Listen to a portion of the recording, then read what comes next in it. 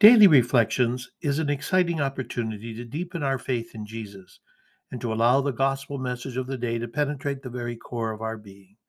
My friends, I invite you to allow the Lord of life to guide you, to give you the courage to live as dynamic disciples.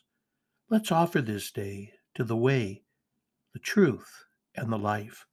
Today we celebrate Friday of the second week of Lent, and we begin with Psalm 105. Remember the marvels the Lord has done. Together, remember the marvels the Lord has done.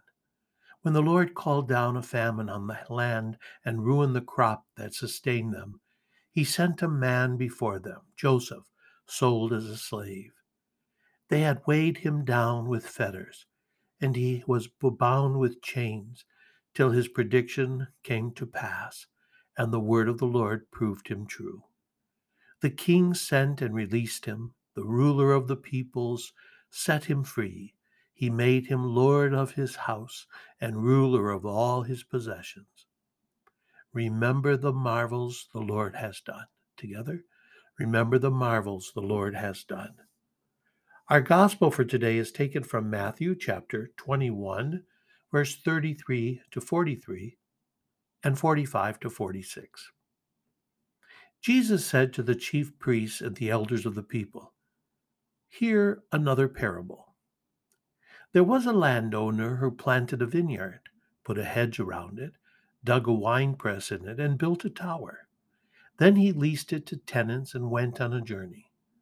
When vintage time drew near, he sent his servants to the tenants to obtain his produce. But the tenants seized the servants, and one they beat, another they killed, and a third they stoned. Again he sent other servants, more numerous than the first ones, but they treated them in the same way. Finally, he sent his son to them, thinking, they will respect my son. But when the tenants saw the son, they said to one another, this is the heir. Come, let us kill him and acquire his inheritance. They seized him, threw him out of the vineyard, and killed him. What will the owner of the vineyard do to those tenants when he comes? They answered him, he will put those wretched men to a wretched death and lease his vineyard to other tenants, who will give him the produce at the proper times.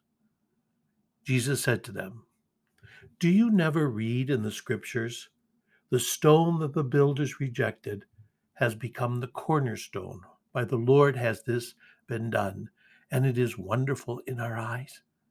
Therefore, I say to you, the kingdom of God will be taken away from you and given to a people that will produce its fruit. When the chief priests and the Pharisees heard this parable, they knew that he was speaking about them. And although they were attempting to arrest him, they feared the crowds, for they regarded him as a prophet.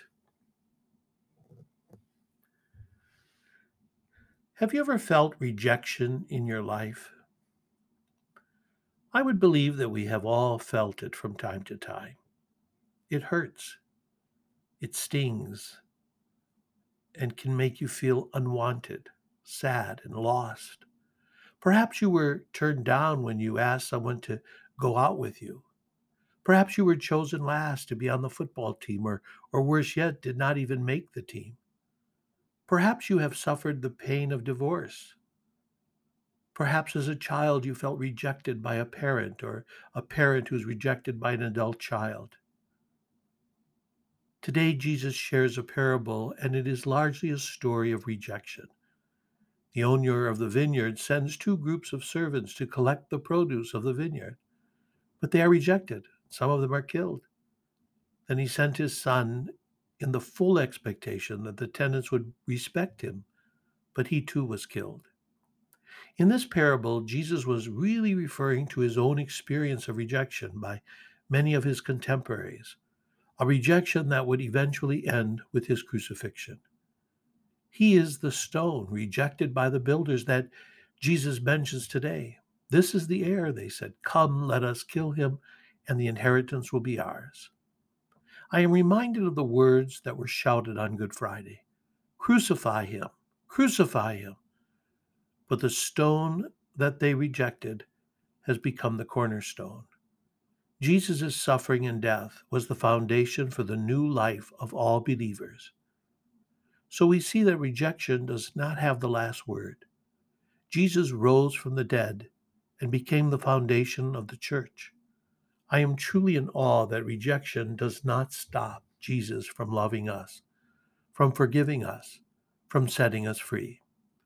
We can learn from Jesus to never give up. Jesus always stood his ground in the face of rejection. He cried out, "Father, forgive them." Rejection can make you stronger. Sometimes in those situations of rejection, new life happens. We can grow through our rejection. One last thought for today. Be careful that you do not reject others. Be careful that you do not reject God's word. Be careful that you do not reject Jesus. Just as you do not want to feel rejected, please do not do the same to another person. God always has a purpose for what is rejected. God is not in the business of rejecting. Even when you reject God, God never rejects you. God keeps investing in you and gives you every opportunity to bear the good fruit he desires. Every day you have an opportunity to respond to the Lord's investment in you. Have a great day. Be sure of my prayers.